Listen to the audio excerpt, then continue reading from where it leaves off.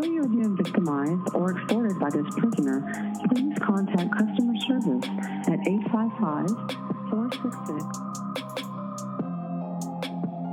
All subject matter of the preceding podcast is entirely alleged and not admissible in a court of law. A recklessly minimal effort has been taken to change the names and details of any guilty parties. And just in case you rat bastards get any ideas, the hosts of this podcast are notorious and well-documented liars with no legally admissible credibility. This is Mama C, and you're listening to Notes from the Pen podcast. Welcome to prison, bitch.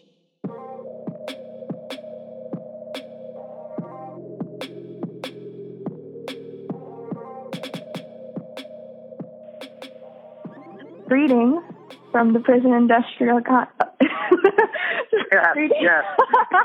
from the prison industrial complex. You're listening to the Notes from the Pen podcast.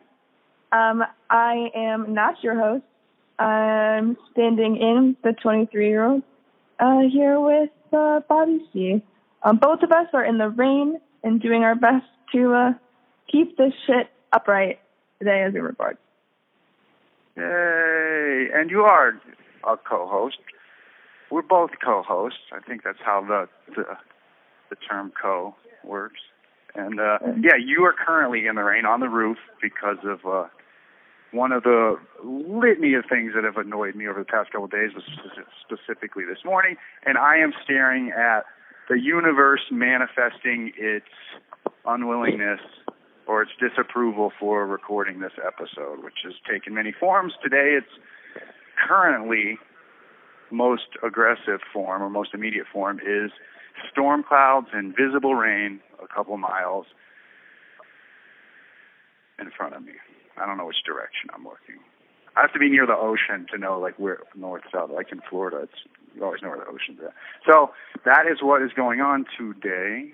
Me and the 23-year-old have spoken earlier, which verged on a mental breakdown on my part, or a nervous breakdown or something. That's right? Yes, yeah. Bobby C has gotten a little bit fussy in recent weeks, and he really wasn't being the most adaptable, most leaning into the riptide type of co-host that he has been in the past. And we were going to talk about education in this episode, which is fitting considering I taught creative writing at Cornell, and I also have a pretty extensive secondary education background. But it looks like we're going to be delving a little bit more into why Bobby was being a whiny bitch today. Whoa, we're using the B word now? You're lucky Yeah. it's not there. I'd be forced to put hands on you, and then I'd be called a wife beater. And I'd be like, hey, it's the rules of the yard. And then you'd be like, there is no yard except our front yard, and there are cops on their way. So, That's true. Yeah, well, the thing with these episodes, as I've been learning and immediately forgetting, is that the subject matter we choose for each episode seems to be irrelevant to the wishes and desires of that episode, and that episode ends up becoming whatever it wants to be. And today, I don't see how we can move forward until this episode gets a little breathing room that it wants, which is to be about this fussy girl, this fussy girl thing that happened, and why it happens, what it means. And there have been a lot of things going on lately. The captain's departure, and then all the things that come with that. But also all the things that come with just being in prison and all the other stressors. You know, there's things outside of that, which are like Michigan's got a real spike in coronavirus cases, and though the weight pit is reopened, and they've been trying to reopen, now they're doing this thing where my unit eats last, goes to chow last, which is you don't get to go to yard until after you return from chow, so that's significantly less time at yard, and they're supposed to be, they haven't done it yet, reducing it to one person per table, which is going to stretch the amount of time that it takes for all the different units to get fed, because it's going to cut it in half, which currently there's 2 people at each table. It used to be 4. So, and all that, the limited yard times means limited phone time, which means which kind of unfolds into the rest of the stressful stuff, which has been about what iteration the show is going to take. And we've been making steps, and they seem to be stubbing our toes a lot of the ways. Well, the 23-year-old, as well as JD and ladies wear, and I don't know if Greg yet, all ordered microphones. We're trying to find the easiest, cheapest way to have the person in the free world have the voice of a free world person, meaning not just a staticky telephone voice, but a high-quality one. And there's all kinds of problems going on with that, and that was the beginning of some of my fussiness today, wouldn't you say? Yeah, and I think that in general, you have a lot of anxiety. You're a worrier, and even though you have the weight bit now, I think you are someone who really stews, and it's not necessarily the most healthy mind mechanism. And I think a lot of people right now are dealing with that same lack of control over their day to day. I think that coronavirus and the way the world has changed has really put people on their heels, and a lot of people are really leaning into their routines, their daily walk, their the one show they're watching, the routine, whatever. It's when that shit gets disrupted and everything else has already changed.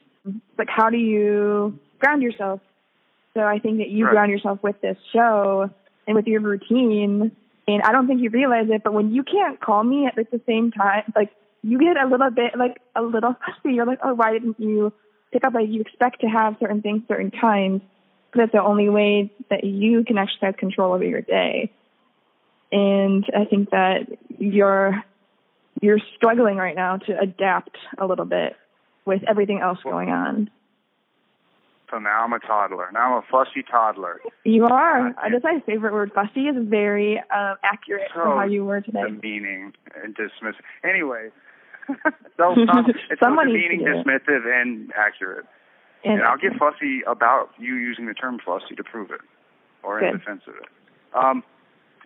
So I realized recently, and I think I've said it on the show before, there's a lot of new things about my outlook, my coping mechanisms, and just my life in general since coming to prison, right? So a lot of them get all mixed up, so I can't tell cause and effect. One of the things that is certain, this is no question, I noticed... You have 1 minute remaining. You fussy bitch. I noticed that anytime there's a disruption to my schedule, as you so smoothly bring up, it really is something I have to. It really triggers things that I have to actively be okay, calm down. And so looking for a reason, where is that? Because I was never scheduled. I didn't even know I couldn't spell schedule in the world. I still can't, but I know what it is now. And not only do I know what it is, smartest guy in the room, right? Makes me, or it just really fucks with me when my schedule is thrown off, and that's a completely new thing. So I'm looking at other reasons, well, what's the real cause of all that stuff? Is it the fact that also new to me is being motivated and driven, and part of that is having a schedule for when things need to get done, how they need to get done, and being prompt and on time. Actually, I was always, and I think this is a side effect of living in a military family. Thank you for using GTL. Actually, now that I'm thinking back about it, a lack of punctuality, even though not always practiced by me, was always a pet peeve of mine. I remember when we first moved off Patrick Air Force Base, one of my really good friends, Kevin, he'd be like, yeah, I'll be over in 20 minutes, and then 30 minutes later, I'd be like, where the fuck is this guy?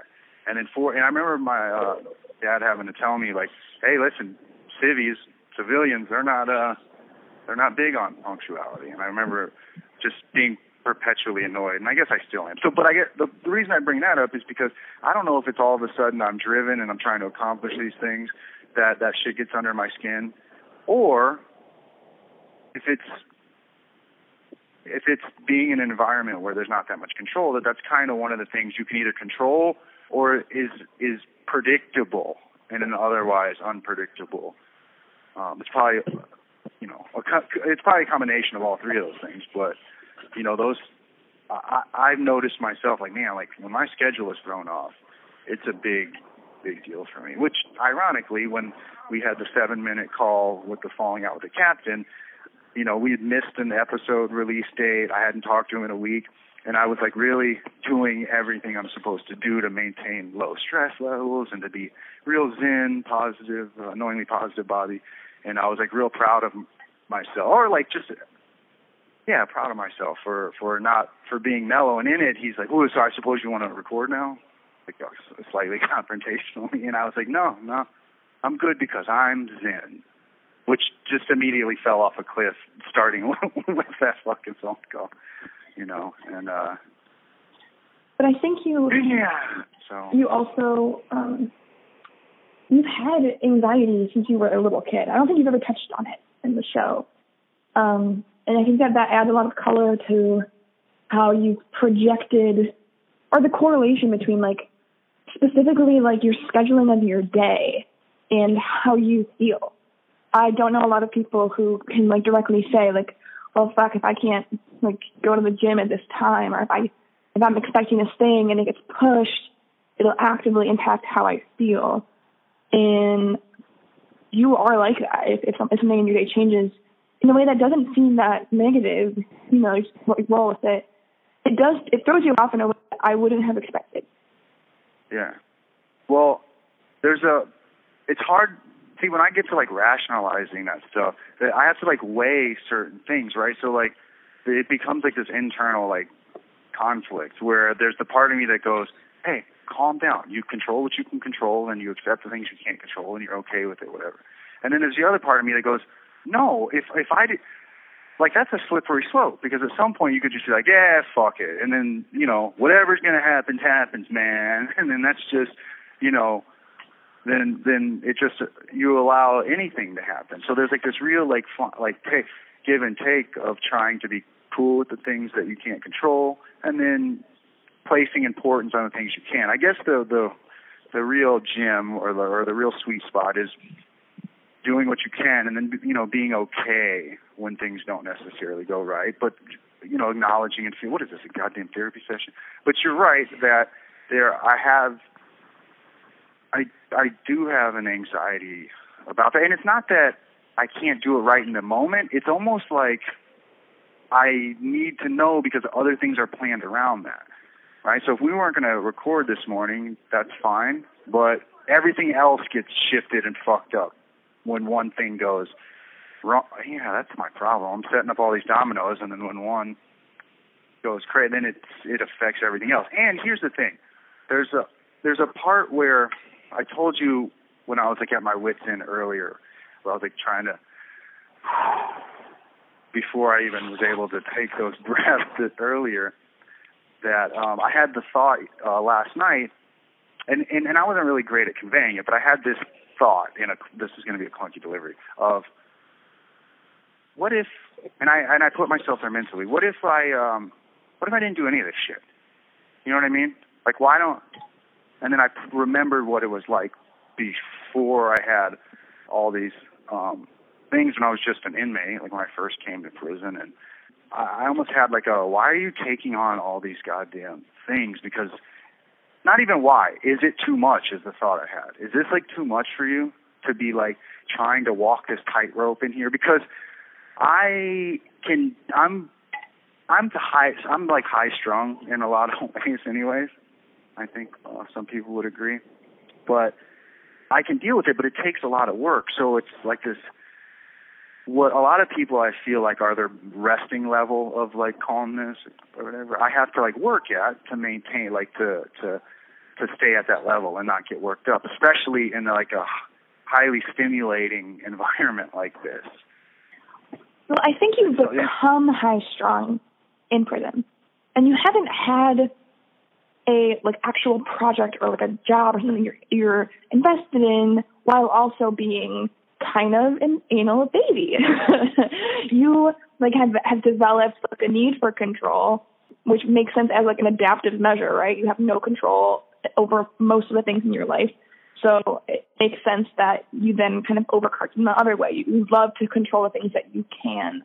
And this is the first project you've had with, like, moving parts and people and deadlines that you can, work on with this new trait. So I don't think that you are like used to adapting this new personality trait that you have developed to real life scenarios. You are able to effectively control your life in prison because that's the point. Nothing changes. There's not much that would even change your routine. So that kind of like Pavlovian like response or like conditions to be able to control and get that good feeling and feel like you are being effective in your day to day. But then when thrown into the world, which I think is a big problem for a lot of like inmates who are like, yeah, I made great progress. Like I was, waking up early and exercising and like getting all my shit done. And when I go out into the world, I'll be able to do this thing. You forget that there's like day-to-day life out here has 100 moving variables every single day. And most people here cede control of their schedule without annoyance. And because we've never had to derive like pleasure or a sense of like value from control. You guys have control in other aspects of your life. Well, first of all, I like 23, aren't you supposed to be like showing your tits for beads? Like, what do you, all of a sudden, like, I got the most. Well, the people think I don't do that when I hang up the phone. I have to pay for these folks somehow. Why can't you do both at the same time? I do have two right. hands, and I'm on a rooftop over here, so I really could. There's cars driving by. It's raining. They're probably really projecting. Something like that. So gross. My mom listens to this podcast. No, I was just going to reference your mom, Linda, who has become also a de facto advice. Like I ask you guys for perspective on certain things to make sure I'm not going crazy. And your mom gives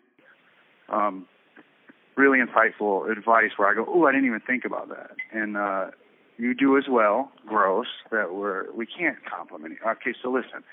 But along with you're ugly. I don't like you. If you can give me compliments, it'll balance out. You're really needy, and viewers, she only listens to the episodes where she's mentioned in. So I don't. Obviously. The ones that she's actually hosting or co-hosting, probably just on a loop, constantly played through AirPods while you're sleeping and whatnot.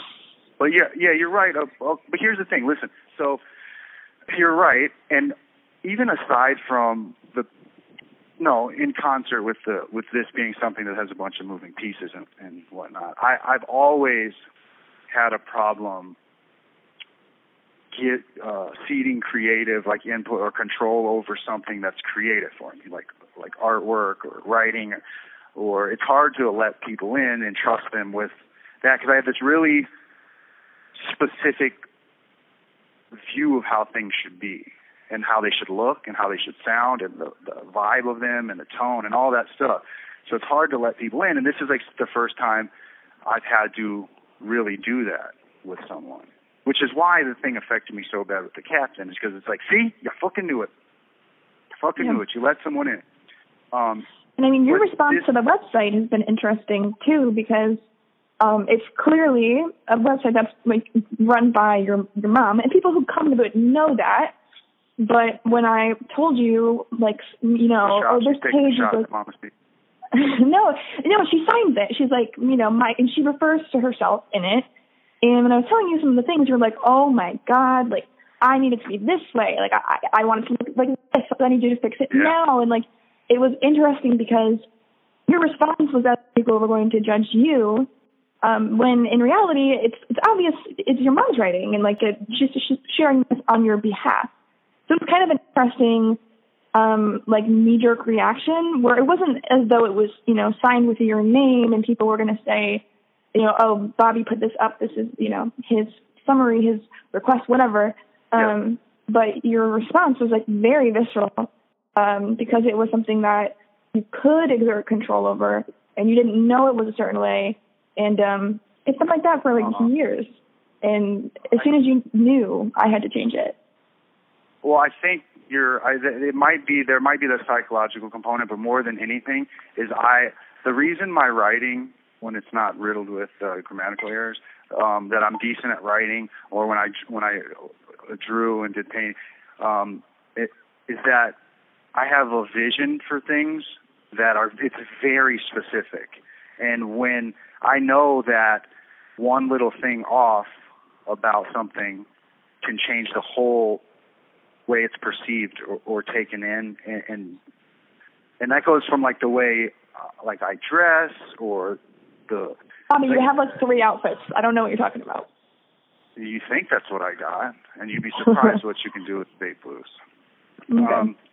But no, it's superseding that. I'm telling you, is the idea that if something isn't done with this like specific vision in mind, like for instance, like with the pizza, corn, and lettuce logo, right? This is just a small little example, just came to mind. I needed to, so like Mama C left the pluses out of it in one thing, and I was like, you need the pluses, and to her she's like, why? You see all 3, and I'm like, no, but the plus is they mean that in concert, these things together create the theme of ridiculousness or nonsensical.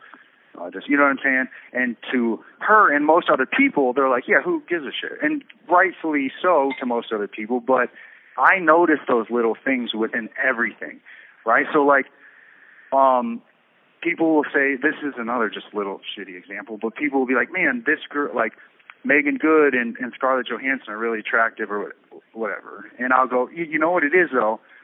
I mean, in concert with other things, but they both have a fuller top lip than bottom lip. Like when they're like, they got nice lips, and I'll go, yeah, it's slightly, and that's not the best example, but I'll make references all the time where people are like, man, I never noticed that, but now that you say, I see things like, it has to do with the way my brain works. So if one thing is off, it changes the whole thing. Anyways, I can end up becoming anal retentive about that stuff, and I know that.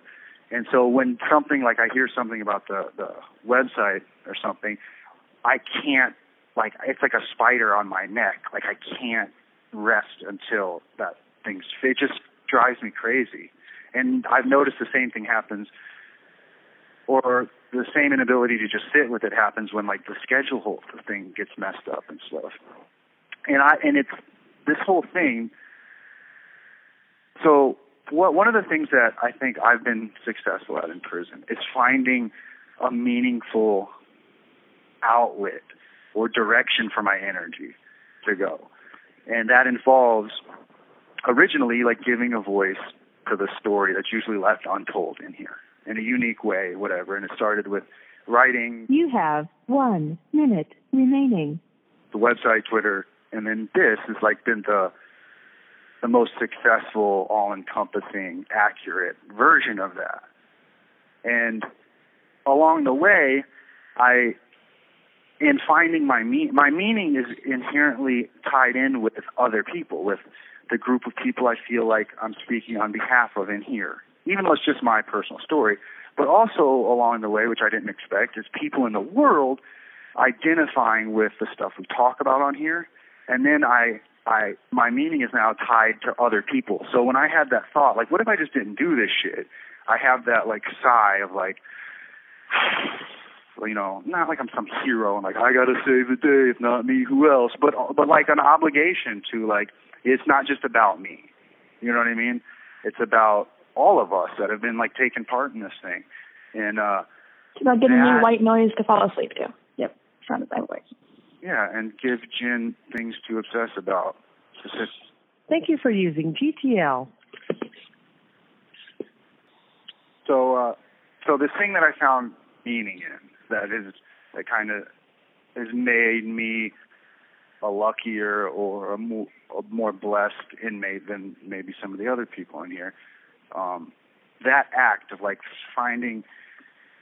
searching for and finding some meaning in some sort of direction in that manifests in an action is reliant on other people, especially this version. All of it actually is reliant on other people, and it's not going to be strangers that you know duty falls upon or responsibility falls. It's going to be people I love, people I care about, and it's not fair to you guys. It's not fair that you have that. Now, you, in the same way that I feel like there are certain responsibilities that are like beyond me, and I feel sometimes maybe like, man, it would just be easier just to sit around and fuck around all day and just do whatever. I don't, because I know that I would be, any stress that I have now, I'd be infinitely more miserable after about a week of doing that. But it's not fair to you guys to ask you guys to do all that stuff, but it has to be that way. And which is where like the good lessons have to be tucked away in for me, is that in ceding control, in order to do this meaningful thing, I have to do the one thing that's really uncomfortable for me, which is ceding control. But when things start to get messed up, the people who I can vent to are also the people who do everything they can to help me, and people I love. And it's hard. It'd be awesome if there was if everyone had an impartial person to talk to you about their problems, who both didn't know anything about it otherwise and also couldn't help them. You can just listen. But it's hard to listen to someone talk about problems that you are kind of a collaborator with. When you're venting about, recording and the mics and the show, and I'm someone who's helping with that, or I had the login for the website. I probably could have gone in and edited it earlier. It's kind of hard to be like, oh, I'm so sorry. Just be a listener, because then I feel bad. So does your mom. When there's a problem that you're highlighting, you just want to vent about it, but you also don't have people who you can talk to who don't have action. There's just a sense of guilt. Well, I could have fixed that earlier, or I should have noticed. You can't see these things. So there is this weird sense of guilt that comes up that you don't intend to create. And I'm sure it happens with everyone who's in there. If someone's transfer doesn't go through, or they don't have enough money in their books, you can't just vent about it to anyone on the outside, because the handful of people that anyone in there has are the people who are also doing the support work. So it's hard. Yeah, you hear it. You hear it a lot. That's why I always joke, you need to get on the phone so you can yell at whoever's on the, And it's rare that I'm ever doing any of that. And I don't think there's ever been when I'm yelling at anyone. I'll be venting and whatever. The point is that I think everyone in the world over the last year has been feeling a sense of heightened stress. I just assume that from watching TV and how much they talk about, and people getting on there and saying stuff. And I don't presume that mine is the only one. It might be a little more or different than a lot of people's, but we all go through this shit. I guess figuring out ways to navigate through this is an important thing. Yeah. And I don't know. It takes a lot of good people in your corner, and a lot of commitment on your part. You know what I mean? To put things in perspective and to breathe. I did a lot of that earlier. I'm sure you remember when I was on. I was speechless, right? I couldn't even finish full sentences because there's just a bunch of things in a row that are outside of my control that just seem to be coalescing all at the same time. And I'm just man, I'm fucking trying, But there are good things going on, and I guess it's the peaks and valleys shit. You know what I mean? When you're in one of the valleys, the good news is that it's temporary, and then when you're on one of the peaks, remember that those are only temporary too. Otherwise, you'll get caught up there and be devastated when you're in a goddamn valley. And what's interesting is that, I know you feel better after you talk. You get super wound up and kind of give it out, and then you're done. And it's not personal, but you do you have a kind of a cutting delivery when you're stressed. Most people do. And thankfully, you have people that you can talk to about it. But I was thinking today, 1/3 of adults in the U.S. don't have a close friend. They polled would say I don't have close people. And I was reading about there's a woman who has a business on Instagram, and she's a professional bridesmaid. For people who don't have people to tap to help them with this hard thing in their life. And it's comical. I'm all these stressed out bridezillas are hating this girl. But I was how sad is that? That you don't have a single person to lean on who will put up with your bullshit. That fucking bride. Well, that's why they're marrying this guy, and they're about to. True. They're about to have someone. Sounds good. But I was damn, and you have to pay someone to be your friend to do this thing for you. And how few people in prison have someone that they can rely on to help them troubleshoot or be an ear or even afford to put money on. Like, it seems like you could, if you wanted to, vent every day. You could talk about the weight pit being closed every day for a year and still feel like that's like productive conversation, because it's like a constant stressor. But most guys don't have that. They're lucky to have, like, you know, their girl able to, or whoever, the money on the phone for like a couple calls a week, and a lot of that's, you know, administrative. They have kids, whatever. So in the grand scheme of things, like, your situation is. Just saying I'm lucky. Saying you're lucky to have me. That's what I'm lucky saying. to be in prison, and I'm lucky to have an insightful 23-year-old with a shitty phone connection. No, you're right. I've been eating soup this whole episode, so it's a good thing I have bad connection, because there's no way it's going to pick up. My mic is too bad. In the same vein of being lucky, I don't know if we mentioned it. At this point, I don't know what gets aired and what doesn't. So instead of, the viewers know that instead of doing 2-hour-ish long episodes a week, we went down to 1 on Fridays. There should be improvements in voice quality, microphone, and all that. Just give us a little bit of time to hash it out. But we were just going to totally say, well, Mondays there's not enough time. But old Douglas Stanhope stepped up to the plate, and actually not me asking, just mentioning it, and he was, I think I talked about this, but we're trying to get it figured out. So hopefully by the time this one comes out, the Monday after will be the first 15-minute show episode, which will be on Mondays with Douglas Stanhope. And they will just be little shorter versions of, like, catch up on the week, what has happened, prison vocabulary after the 1 minute warning, prison story here or there. And I'm interested and excited. Like, what a trippy, lovely, amazing thing to be, to be able to do this with someone the likes of Douglas Stanhope, and then to have amazing other co-captains willing to jump in and keep this ship moving forward, and support from everyone out there that's been showing love keeps me going. Right when I thought, we're going to do an episode about education, which is going to be boring as fuck. Hey. We trumped it with a more boring episode about me being fucking stressed out. This is going to have to be part of, like, we're going to have to put a couple of. This can't be the only one. The viewers gotta be part of me venting.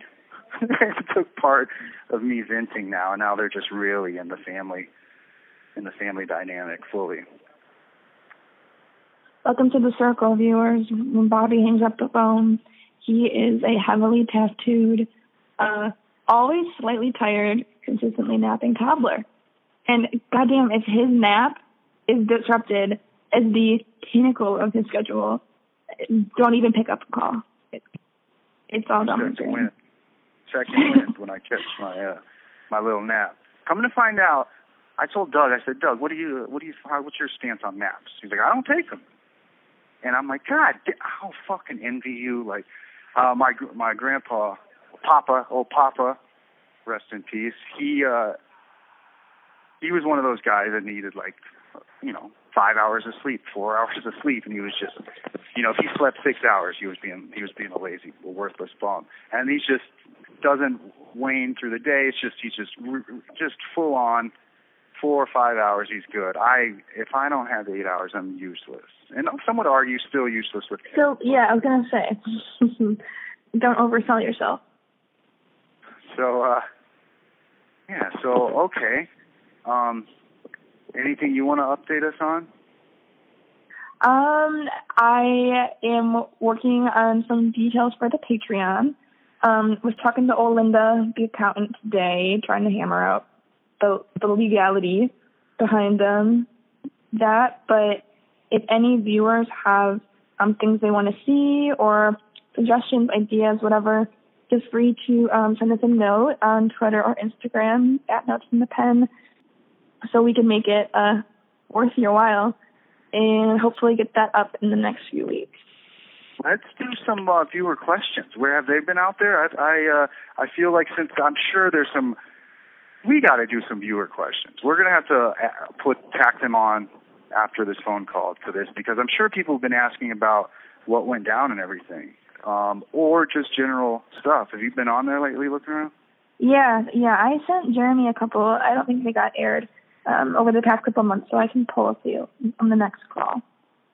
See if there's anything new. Let's have here's one. Does Bobby have an 8-incher? Yes or no? Rumor has it. Wow. The fans want to know. What, foot? My foot's bigger than 8 inches. Yeah, something like that. I think Barb submitted that one. She wants to go look at it. But do people know that instead of like I sent you a full, I think I talked about it, right? Instead of there's a full like prison packet, like when you're writing a girl, and it's so hacky and gross, and that after a couple letters, I'm like, I'm going to send you a full-fledged prison pack of like what a normal inmate correspondence is that's like romantic in nature. Do you guys like show each other these? Like, are you guys like at some little like card table pouring over it? Like, oh, look at this like letter I drew. Sometimes. Like, oh, it's perfect. Like, so pretty. That's how I know that one of my he was a fraternity brother, was writing a lady in Fed joint that had, as he's showing me this freak letter, as we say in here, which is sexually erotic letter. He's showing, this is level 4, so we're only out of ourselves a little bit. So walking back from chow, he's like, look, he pulls it out. His name was Concrete. And he's like, look, he's showing me a part that she wrote that was especially vulgar. And I noticed like a shape behind it, and I'm like, wait, give me that. And he's like, no. And I'm like, give me it. And I like snatch it from him. And there's a banana traced like on the paper and then written on, right? And there's like a little note that's basically saying, could you? Like to him though, asking if he could take the banana, like if he could deal with it. You know what I'm saying? Start with a finger. Start with a smaller fruit. So sometimes people do shit. You have 1 minute remaining. I was also the lady in the Fed joint that wrote the freak letter that got rejected by the ARUS, and they called me in, and they're like, yeah, this is a mail rejection, and it's for who knows what depraved sexual story was going on. I think I was a gimp in it, from what he alluded to. And I asked the ARUS, I'm like, can I look at it? And she's like, absolutely not. Why do you have these girls writing this? I'm like, yeah, I don't even know that girl. And she's like, yeah. So basically, I sent the 23-year-old a full-fledged stereotypical prison correspondence, of which, amongst many other things, usually includes tracing of the penis, which I did not do. I didn't trace my dick. Okay, the next call you'll have to get to them. Maybe the better description of what it was that I received, I think. Maybe but we'll you save were that. going to describe. Do I really? I could. Yeah. Well, you're the one who brought it up, you creep. No, I think you did. Shut that dog up in the background. Thank you for using GTL. All right, so the dog has been retrieved. Okay. And the crux of the story, totally worth its own call, another $275, is that in was it like my third letter? We had started talking on the phone by that point. Mm-hmm. Which means I couldn't wait to quit writing. I couldn't wait. That's an intellectual exercise. Bobby told me that, it's so tacky that, some of these guys, like, they just send their dick prints out to girls. It's so aggressive. It's so gross. And as soon as I heard that was, like, a custom, I was like, oh, now you have to. Like, you can't. You're not getting out of it being gross. Like, it is a requirement. Like, if I'm going to have a prison pen pal, I need a dick print. And he made it sound like you want to explain like what a dick print actually is, though. I mean, I'm sure they can get the idea, but I mean, I've never fabricated one, nor have I, looked over some guy's shoulder. You lay your piece on the paper you're going to be writing. You lay your piece on a piece. You lay your piece of meat on a piece of paper, and then you trace around you outline it with. This is sodas. Craft. You trace the outline of it with pen or pencil, and then you either leave it like freestanding, which is super creepy, or you write over it, which is, I don't know, I guess a little more subtle. Here's the problem with it. It's really uncreative. It's really crass, like I said, but it's also really easy to fake. You know what I mean? Like, I'm sure I'm sure, and plus an outline looks way bigger than the actual thing, I'm sure. You know what I mean? I'm sure there's a lot of guys leaning the pin out, you know what I mean, as they go around. So they're using one of those thick, like, Sharpie markers as, like, rectangle-shaped pen. So you never know if, like, they're outlining it from the bottom of the pen or the top. It adds an extra half an inch, give or take. They're putting a sock on their dick and then outlining it. It's cold out. So, of course there. So I made the mistake of mentioning to this perverse 23-year-old that that's what people do. And then in the process of her cajoling me into doing it, I was like, you like that, cajoling? I was like, okay, I'm going to put together a full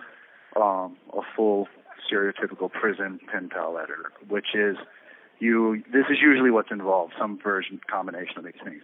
A piece of art that you've drawn, poetry, which I wasn't going to do that because I'd probably done it already. Art is an actual picture of you, like a prison picture of you, a couple pictures, a dick print, and you rub the whole thing in like a sample of cologne that you pull out of a magazine that someone has in here. It's like the only cologne we can have. You do it like real nonchalantly, like, ooh, they're going to open and smell it and be like, oh, he smells really good. His paper smells really good.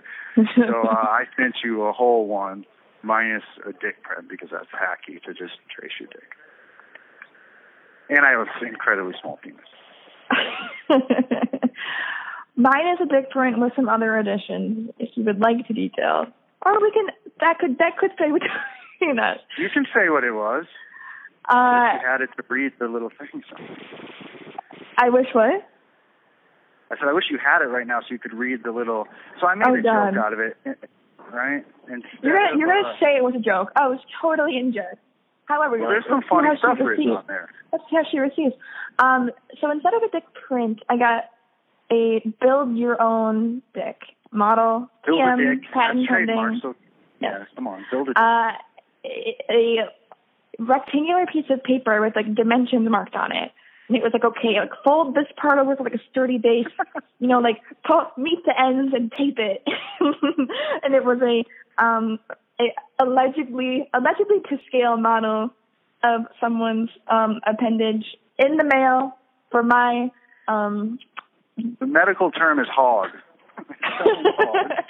And it's, later. I did like a scale a model, Build a Dick. I did the logo of an actual company called Build a Dick, and it had instructions on where to fold, like how you would fold a paper airplane, like fold here, tape here, stand here, and I put warnings in there, like not meant for actual use. And the best part is that you were like, it's not the full length here. You're supposed to like fold this part. Like I can't claim this bottom portion, which made me think that like, oh, maybe this is actually like to scale because he could have just the whole rectangle.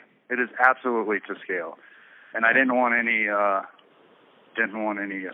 cheating going on. It's something I'm going to have to back up at some point. Oh, of course not. You know what I mean?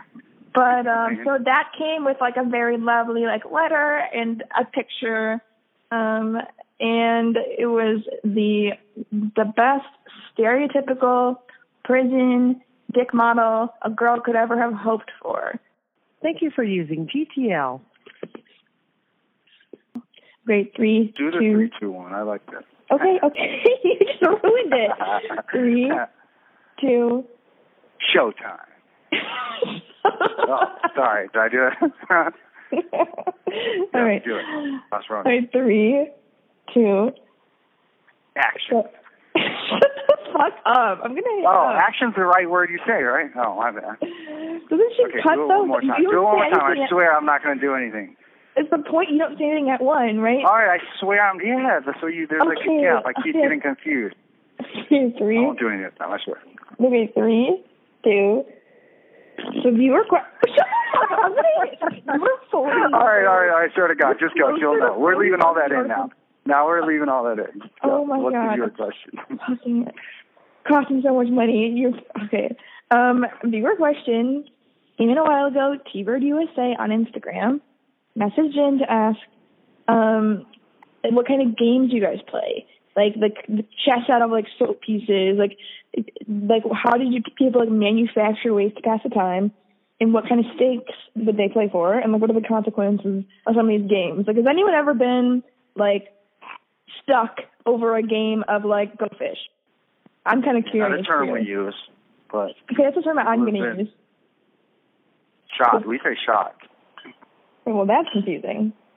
Yeah, I know, but it's. I had a friend that was saying, oh, they closed the yard yesterday because like 3 people got shot, and the girl he was talking to said, "You guys have guns in there?" And he was like, "No, absolutely not." No, we don't. We get full regular chess mats. They roll out chess, the vinyl chess mats, and regular chess pieces that break all the time. They're plastic, and they end up getting so like everyone's chess pieces will have like a queen that's like head's been placed back on with like a piece of toilet paper or something, or just usually they're just left off, and then some of them be painted for fraternity colors and whatnot. So the main games are chess. People play chess a lot. I wrote a piece called Prison Yard Beef, and it's about hearing this really violent, like threatening interaction on a yard on a higher level where you're not snooping around. So when me and Rick, the Christian kid, finally turned around, it was a chess game going on, and because we can turn anything aggressive in prison, so there's very aggressive shit-talking speed chess that goes on. Spades is probably the most popular game, but people play Tonk as well, and some places play cribbage, make cribbage boards. I actually played cribbage, learned to play cribbage in county. And then there's the poker table. Now, the poker table is a totally different thing. When you're gambling in prison, it's called grinding. So if you're asking somebody, hey, come be my spades player, and you say, hey, nah, I'm straight. They'll be like, come on, it don't matter. We ain't grinding. So it means like there's no stakes on it. And yeah, there is gambling. People gamble. The poker table, those are like career people. They're there every day, all day. And the person that's housing the game, it's so stressful. They rely on making the chips for it, which are ripped up, folded, decks of cards, so you count out your chips as like poker chips. And they have to keep track of everyone's score. They take a cut. But yeah, tons of violence has been meted out for all of these games. There's a hellacious game of hacky sack that's been going on at this joint, the only one I've ever seen, and it just makes me want to just boot the hacky sack over the goddamn fence every time I see it. Nate, who's one of the funny guys, he's a little short. He looks like one of the trolls? Elves? No. Trolls from Lord of the Rings, the ones that are looking for gold and shit. You're asking the wrong person. God, you're okay. Well, yeah, I think one of the trolls. No, not a troll. Dwarf, one of the dwarfs, yes. Oh, there's people just... That's offensive. We prefer the term little person. Dwarves. Fucking dwarves, Gino. What are you, stupid? So, yeah, there are definitely plenty of games, and they do get serious. None more so than hacky sack. I'm kidding. I saw one, it's white dudes. Surprise, surprise. I saw one black dude playing. I caught Blaze over there one time, but he wasn't any good, which saved some face. I saw one black dude over there playing, and he was killing it. And his hacky sack, I wish you could see me. His hacky sack was very rhythmic. Like he was like dancing, like bow, bow, bow. He looked so cute. He was doing it with style. There's no such thing as hacky sack with style, only because it's only been played by white people. I think this guy stepped in there and was just fully jugging and just doing his thing. And yeah, so the main ones are spades, chess, and then poker, and then there's all different kinds of poker people play. But yeah. And in the spring, I'm sure a couple of guys might just break out the chalk and do some hopscotch just to pass the time once they open yard and nice round out the offerings. But I'm surprised no one plays euchre. Actually, that's a huge game in Michigan. You'd think that. I thought cribbage was like a Michigan game. I haven't heard of it, but euchre is huge. You never heard of cribbage? Mm-mm. Yeah, it's the Michigan game. It's like you have a board and you have little pegs and you go doo doo doo around. Anyways, let's cap that's great instructions. Well, you would notice that it's a board. It's a card game that involves a board that has pegs. So it kind of is. It is descriptive. In case you've never seen it, you'd go, yeah, I know that, but you definitely know hopscotch. So the most boring episode that has ever aired. We capped it off with boring game references. But it's a decent question. It's a good question. And we're going to get some more of those. We need to start incorporating more of those. But Yeah. the Wade Pit is calling. I'm sure you got a busy day. It felt good to vent to the viewers. Hopefully they never hear it, because we deemed their time more valuable than that. But if they did, hey, fuck you. Appreciate what you can get. Times are tough in here, and I'm stressed out. Times are tough, and you're stomping your feet. On behalf of the vulgar 23-year-old, the company we were sponsored by in this episode, Build-A-Dick, who is currently involved with several cases of litigation. I won't get into that. And me, your probably least favorite convict at this point, Bobby C, a.k.a. Chino. We are gone. The end. Hey, you're not going to co-sign the We Are Gone? Nope. To learn more about Bobby and prison reform, go to notesfromthepen.com. This has been another Notes from the Pen production.